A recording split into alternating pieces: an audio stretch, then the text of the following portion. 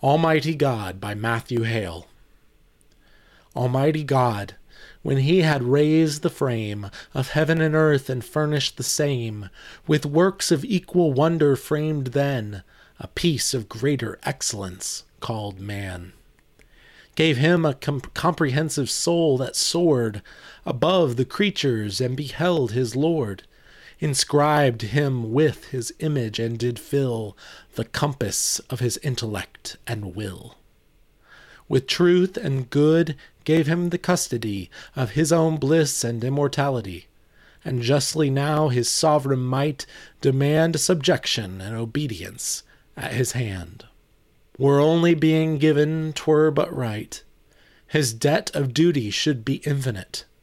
But here was more a superadded dress of life, perfection, and happiness. Yet this great king for an experiment of man's deserved allegiance is content to use an easy precept such as stood both with his creature's duty and his good. Forbids one fruit on pain of death and gives freely the rest, which he might eat and live.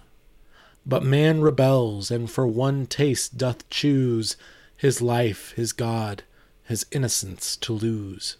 And now by death stricken, like a wounded deer, strictly pursued by guilt and shame and fear, he seeks to lose himself. From God he flies, and takes a wilderness of miseries.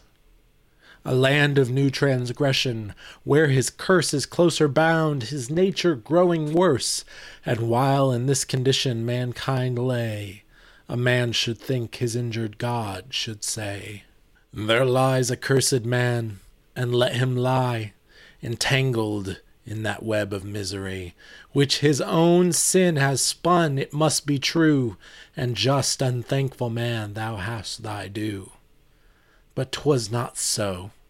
Though man the mastery with his Creator's power and will dares try, and being overmatched with power disdains to seek a pardon from his sovereign. The great and glorious God, the mighty King of heaven and earth, despised by such a thing as man, a worm of his own making, breaks the rules of greatness, and his creature seeks. His froward creature not in such a way as once he did in the cool of that day, wherein man sinned and hid such majesty, had been too great for man's necessity.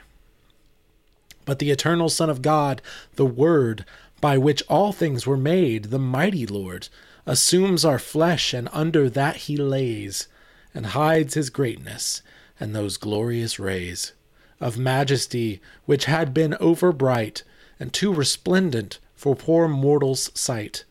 And under this disguise the King of Kings the message of his Father's mercy brings, solicits man's return, and pays the price of his transgression by the sacrifice of his own soul, and undertakes to cure their sin, their peace, and pardon to procure, to conquer death for him, and more than this, to settle him in everlasting bliss.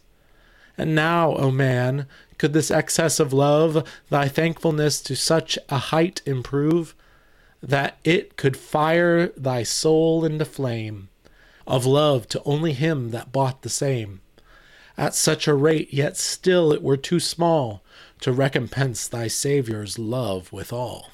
Once did he give thee being from the dust, and for that only being 'twere but just to pay thy utmost self. But when once more thy being and thy bliss he did restore, by such a means as this, it doth bereave thy soul of hopes of recompense, and leaves thy soul insolvent twice to him this day.